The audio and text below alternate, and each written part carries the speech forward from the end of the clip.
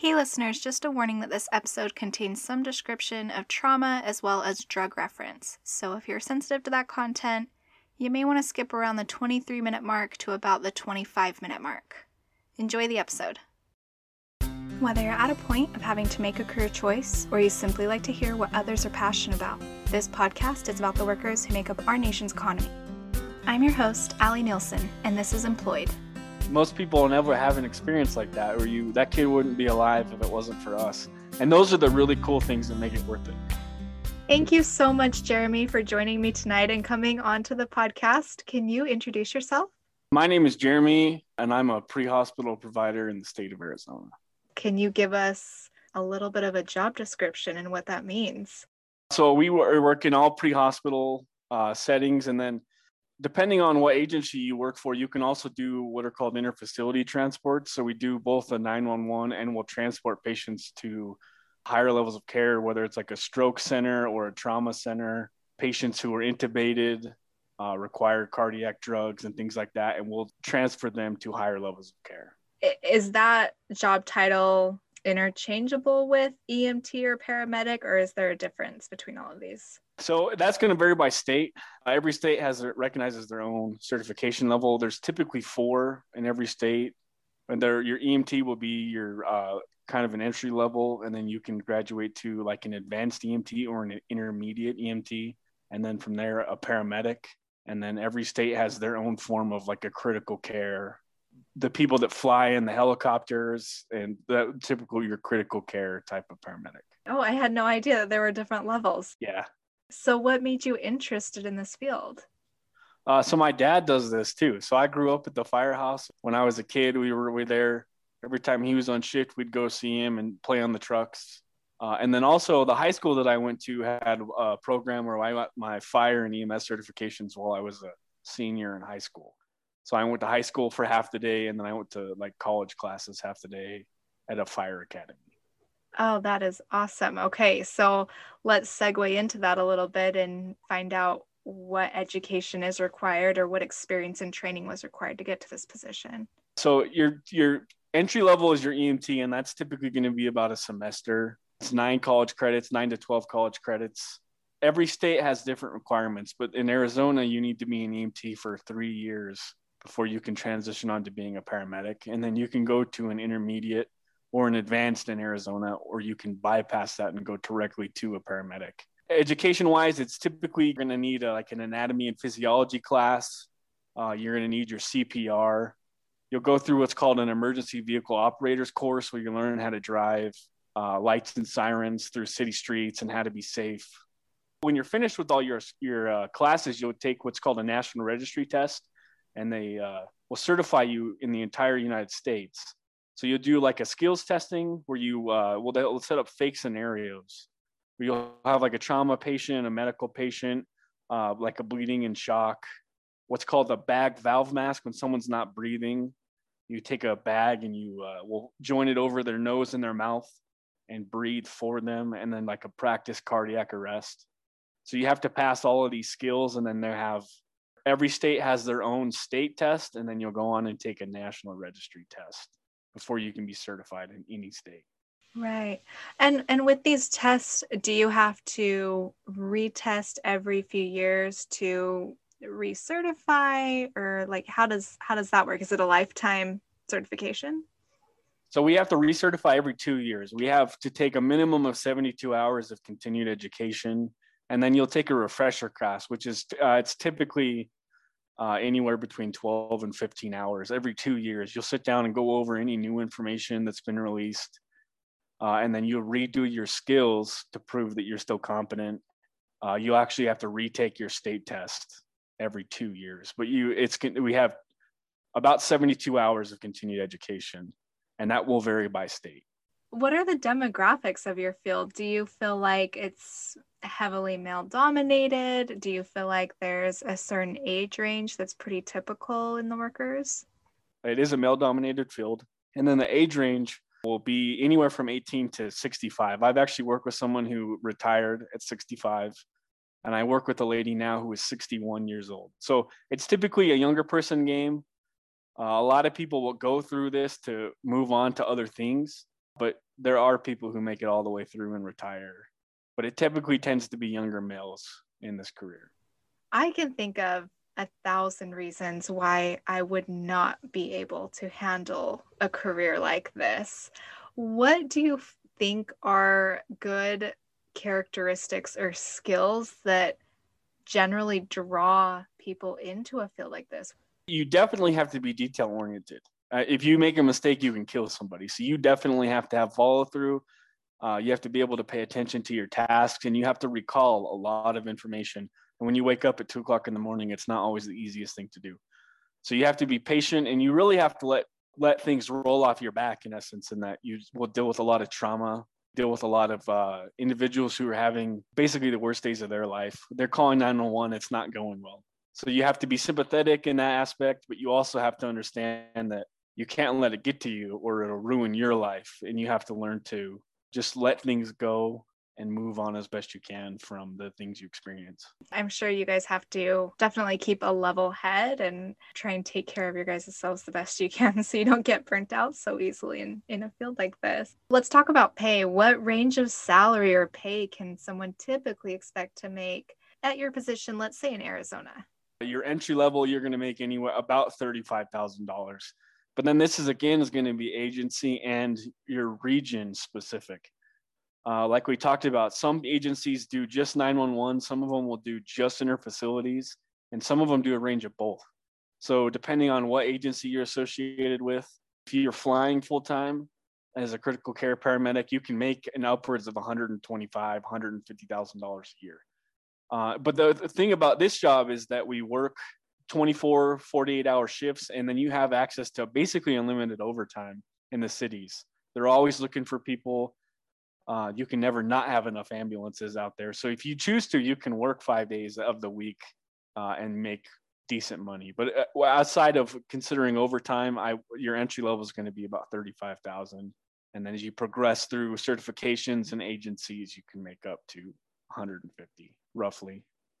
So that was going to be my next question, was your schedule. I know that you guys work crazy schedules. What is your regular schedule? How many hours a week do you work? And do you feel like this job allows for a proper work-life balance?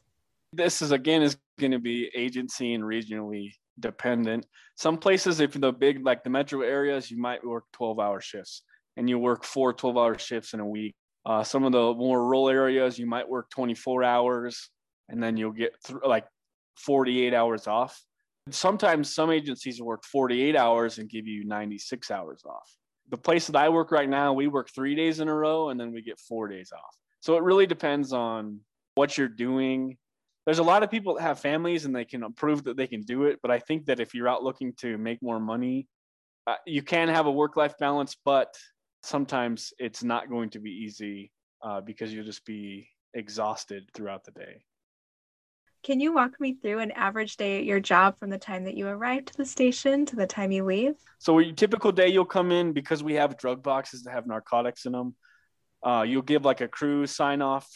You'll check off the drugs together, make sure everything's there. You tell them if there's any problems with the trucks that we're going to be using for the day. And we'll basically spend 30 minutes doing like a crew exchange with any issues, what types of calls we ran, any heads up we need to know about. From there, we'll go on and check off our trucks. So that will be, we'll have a cardiac monitor. We need to make sure the battery's all working, papers in the cardiac monitor. We have oxygen on our rides. All our trauma supplies are up to par and where they need to be. After that's done, we typically have a daily and a weekly chore chart. So like obviously the bathrooms are like a daily thing. So we'll bust out our chores. We'll clean the trucks. And then there we typically will spend anywhere from 2 to 4 hours training. We have to make sure we're staying up on top of what we already have to know. My shift has what's called the drug of the day. And every day we'll sit down and we'll go over and make sure everybody knows the pharmacokinetics, the routes, everything that we need to know about a specific drug. So typically the crew that gets off before you will post their charts, and then the crew coming on will go on and look for mistakes in their documentation to make sure this is going to get submitted to the state and will potentially become something that can be used in court. So you need to make sure that it's professional, everything looks good. So you'll log on and make sure that the other crews charts look good. And then you'll also read what the other crews have written about your charts and fix any errors that you have. And anywhere between that, you could be running calls. That will vary greatly depending on how busy you are. So I had a shift last week where we didn't get to lay down or get to relax until about 3:30 in the morning. We were just constantly running calls. But I've also gone 48 hours with not having a call at all. But we do sleep at the station. We all cook our meals at the station. We all spend time together. We try to have a family atmosphere, make sure everybody gets along. But at any time that can be stopped and we could have to go run a 911 call. And then from there, you just go home. It is about trying to unwind on the drive home so you don't bring any of the garbage home with you. Mm-hmm. And then especially with COVID, it's been just exhausting no one alive has ever gone through something like this before. So I listen to music. Everybody has their own way to unwind, but the biggest thing is making sure you don't bring any of the garbage home with you, however you choose to do that. Working out, other jobs. I know a lot of guys that have other jobs. Do you work with the same people every shift? Typically, yeah. I have a set partner that I work with, and I've been with this guy for coming up on 2 years now. So I spend between roughly a third of my life with him. I think we all can predict that this is a heavily interactive job, whether you're interacting with coworkers or people out there having emergencies. Do you feel like there's ever some time just to have to yourself? It can be that way, but it depends on, again, kind of regionally where you're at. But law enforcement doesn't really have facilities for them. So they'll come and use the restroom at the station that I'm at. Their place to kind of unwind is to come hang out at the station and talk to us. So we do interact with them quite a bit. We PD. The other aspect of this is that we deal with the nurses at the ER. So we'll drop off a patient and then they will text us information like, hey, your patient's COVID positive, or if we have a trauma patient and I would like to follow up and know how they did after I've dropped them off. So there is a lot of everyday interactions. And there's also a lot of people that will come by. I would say on any given day, we probably have between 1 and 3 people want to have their blood pressure checked, or they got a new medication and they don't feel like it was explained well enough to them. So they'll come by and ask questions. So there's a big push in Arizona to do something called community paramedicine. And so basically what that is, we're going to try to reduce the amount of patients going into the ER for things that can be taken care of at home or outside of the hospital, or is to reduce the emergency room congestion. So when we do things like community paramedicine, it's if someone's gone into the ER and they've gotten a cardiac procedure, like a cardiac stent, or what's called a CABG, coronary artery bypass graft, we'll go in and check on these people when they get home and make sure they're taking the right doses of the right medications. Their vital signs look good, that their cardiac rhythms are where they should be. Also checking on people who are like new diabetics to make sure they understand what the sliding scale is for what food they can eat, how they use their glucometer, what their normal blood sugar should be. And also in this is like with people who are new asthmatics, or someone with a post-COVID diagnosis who is now given an inhaler, or any other medications that will help them breathe. We'll go in and make sure that they understand when and how to use that and what symptoms will be associated with them using it. So when you see people come to the fire stations or any place where ambulances are kept, there's a push to have people who are having anxiety to drive themselves to the fire station, and they'll to sit outside. And the hope is that they'll work through their anxiety through themselves, knowing that they're in the parking lot and we're right there and can come help them if they need to. The reason behind it is it's to reduce us going to their home and sometimes sitting there in excess of an hour, trying to coach them through controlling their breathing and getting them their anxiety back under control. When this first started, I brought in a cardiac arrest call, and the hospital that I transport to has 3 of these code rooms. Well, there were already 3 people in there, one of which wasn't a critical patient, but they just didn't have anywhere else to put them. So they tied them up into this code room. So we showed up and we actually worked a code on the gurney in the hallway in the ER. And so like that is another aspect, is that we're completely freeing these rooms that shouldn't be tied up with lesser things like, I don't understand how this medication is supposed to work. If we can redirect those individuals to resources outside of the hospital, actually is a bigger step to helping people who are critical or at traumas and things like that, who need all of the attention of the providers. So there's really a lot more aside from just running calls with the interactions we have with people. So something too that I've done that I don't currently do at my current job, but I used to work on a truck that was a critical care truck. That if the weather was bad and we couldn't fly somebody, we would put them in this ambulance, and we had 4 providers. There's a big truck and people are upset about wasting gas, but that truck had the capability of doing MRIs to assess for people having strokes. We had a larger drug selection to use for certain things like that. And that's another aspect of really an education standpoint, that people don't like seeing their taxpayer money of these vehicles driving around, but they don't understand that it's very beneficial to have resources that are out like that. That is incredible. I had no idea. You're bringing a hospital and a pharmacy into the field. Yeah. Getting stuck behind people or traffic when some of that can take 8 minutes, 10 minutes to get to a hospital, when we can do it right there. We're having very positive outcomes with patients. So I think a lot of the listeners are going to be excited about this episode because I'm sure you are full of stories. I mean, can you share some really good positive experiences and what good days look like for you? So in the state of Arizona, the state has 41 medications that they say pre-hospital providers can use. From there, we have what's called a medical director, and the hospitals that are in charge of directing the EMS will decide what of those 41 drugs they'll let them use. So some of the more rural areas where you only have one paramedic ready available in a smaller town, they're not going to have the same access to the drugs that the big cities will have. We have like a chest pain protocol, or if I have a patient who's having chest pain, I have to hit all of these boxes. And if I find something that is outside of the norm, but I know I can do it, but it's not part of my everyday thing, I'll call medical control and get permission to do that. There's a drug called glucagon. So glucagon is a drug for a patient who is hypoglycemic, has a low blood sugar. So if you can't access an IV, you can give them something called glucagon. And glucagon is a smooth muscle relaxer.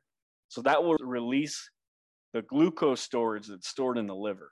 And that will raise the blood sugar, and people who are in a hypoglycemic coma will shortly come back to their normal mental status, and we can go from there.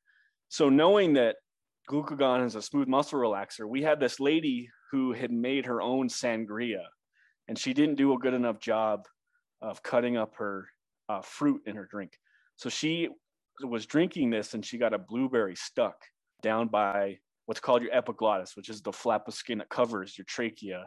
So it was stuck down there. She was what we call tripoding. She's leaning forward, really having a hard time breathing. She's salivating like crazy. And she's also not letting us visualize. If she can't take care of it on her own, we would sedate her and remove that. Well, she's not letting us do any of that. She's not having any of it, but she's obviously in distress.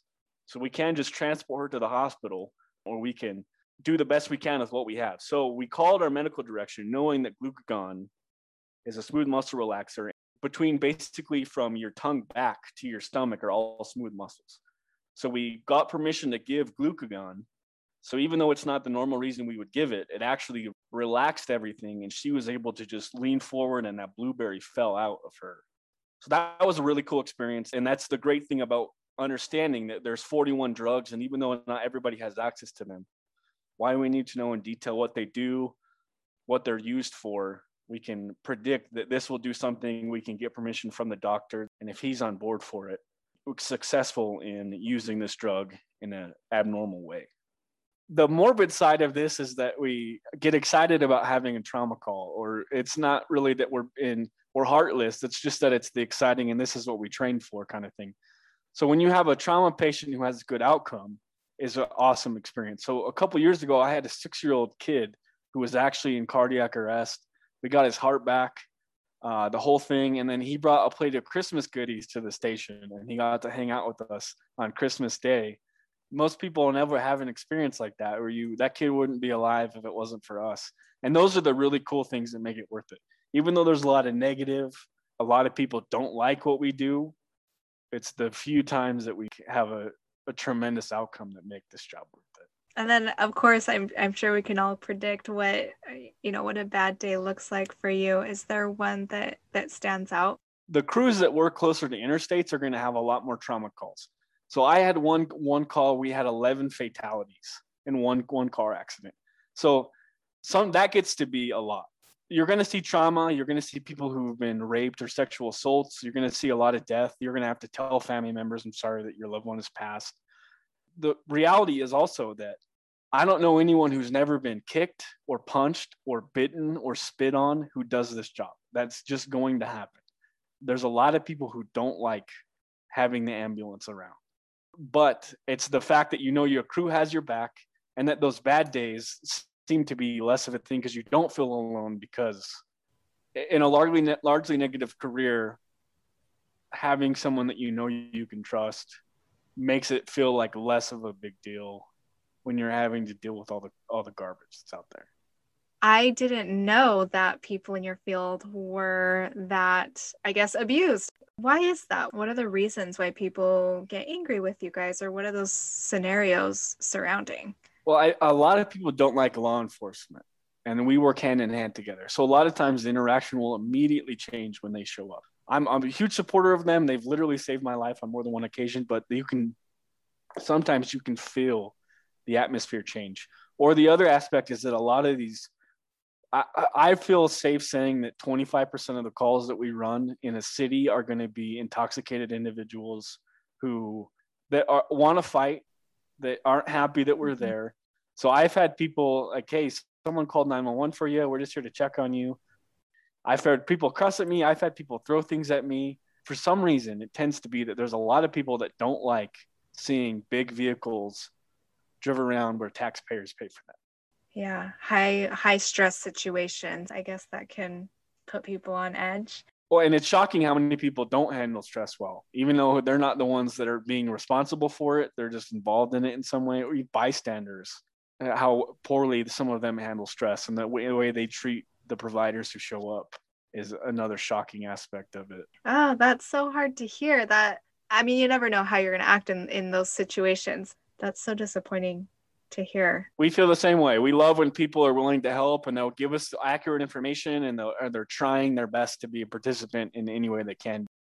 I don't even know how to ask this, but I was going to say, what's an unexpected situation at work? But your guys' whole career is centered on the unexpected. Maybe what is the situation that, I don't know, really, really took you by surprise? The problem is my definition of appropriate is completely different than anybody else's. One day we're in the hospital parking lot. We're cleaning out our ambulance, and this truck comes screeching tires. They smash on the brakes. This lady gets out and says, help, someone come help me. So I put on some gloves. I walk over to her truck that's fairly close to the ER entrance. And there's a guy who is unresponsive, who's laying face down in the back seat of this truck. And he's got a flap of skin that's folded back, and I can see he's bleeding pretty bad. He's got scratches all down his back. So I yell for a guy in another ambulance to come help me, and he brings his gurney over. We lift this guy onto the gurney, walk him into the hospital. Narcan is a big thing now for drug overdoses, so that was already right there. The doc gave him Narcan. This guy wakes up, is completely clueless to what happened. I go back outside. I don't have any answers. The doc's asking me questions, and I don't know what to tell you. So I said, I'll go ask her. So I walk outside. I say, what happened? And she says he is a heroin addict. He overdosed in the bathroom. We live on the 3rd floor, and there's stone steps. So I didn't want the cops to come to my house, so I grabbed him by the ankles, and I dragged him down 2 flights of stairs. And he banged his head on every stone step the whole way. And she got him in the back of the truck and drove him to the ER. But that was her thought process of I don't want to go to jail, so I'm just going to drag him down 2 flights of stairs. And his head bumped on every single step. And they're outside, stone. They're hard steps. Like that's another one though that you look back on it and you just have to laugh because.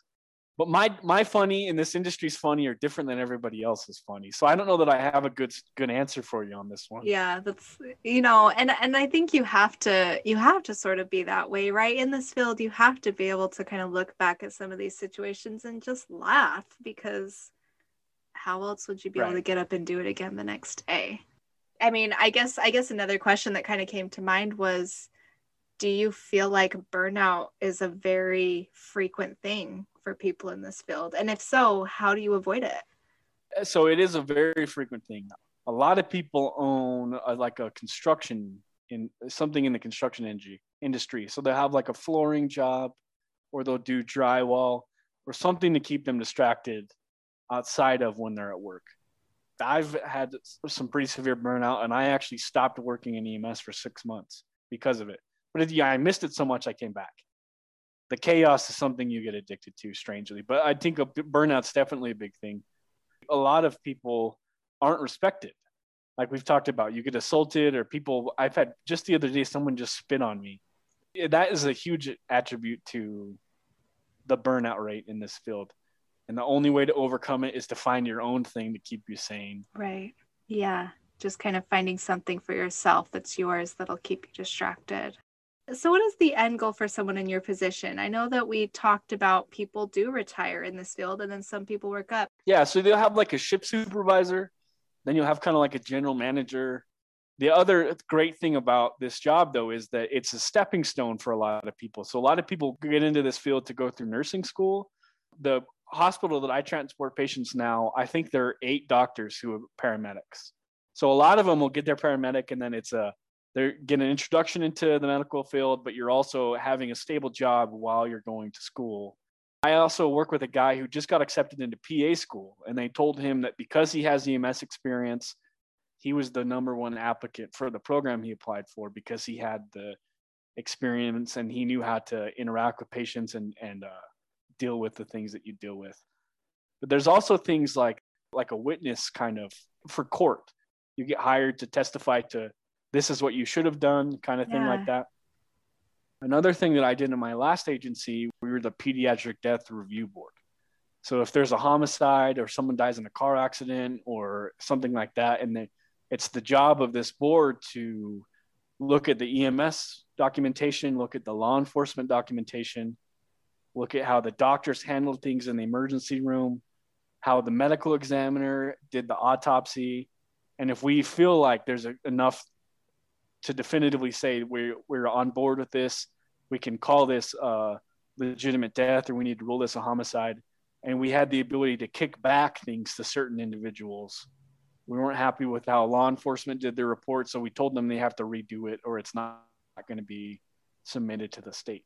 So that there's other advancements and things like that, where having the experience opens up other opportunities that you wouldn't get outside of not having healthcare experience. What better way to prepare for another career in the healthcare field than something like this, where it is just completely hands-on and so much crisis intervention? Well, and EMS is the catch-all for everything. Recently, the nursing school that's in the area that I work started having their students come through and spending a shift on the ambulance.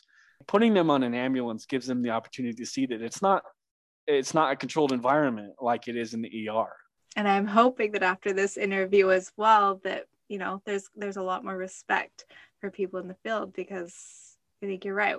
Just nobody knows what you guys go through and the environment that you guys work in. What advice or takeaway would you have for a listener who might be interested in this position? Well, like we talked about, you really have to have a tough skin. That's the biggest thing. And not so much that people are going to be mean to you. It's that you're going to deal with a lot of crap. You're going to see death. Unfortunately, you're going to see dead children. You're going to have to tell family members we're sorry that your loved one has passed, and that you have to find a way to overcome that and move on. Also, if you're really wanting to get in this, start doing ride-alongs with your local agencies. If you have a fire department who runs an ambulance, go talk to them, and they'll let you come on. You will spend time on the fire truck and on the ambulance. Some of the agencies will even also let you fly on their plane if they're a medical transport from a smaller hospital to a bigger hospital. I would definitely open yourself up to do things like that. This isn't just a job. This is like, it's a lifestyle, and it's going to take everything from you. You're going to have investigators who are going to call you on certain calls on your days off, and you're expected to talk to them sometimes for hours. And it doesn't matter what you're doing. Mm-hmm. There's a criminal investigation going on and you're expected to talk. Be prepared to not have the typical life that you have now, but also be prepared to have the most rewarding and, in reality, one of the most fun jobs there is. I wouldn't do anything else. I love this job. I know everyone that I work with loves this job, and you get addicted to it. Thank you to Jeremy for donating his time to the show. Follow us on Instagram at Employed Podcast and visit our website, employedpodcast.com. Thanks for listening.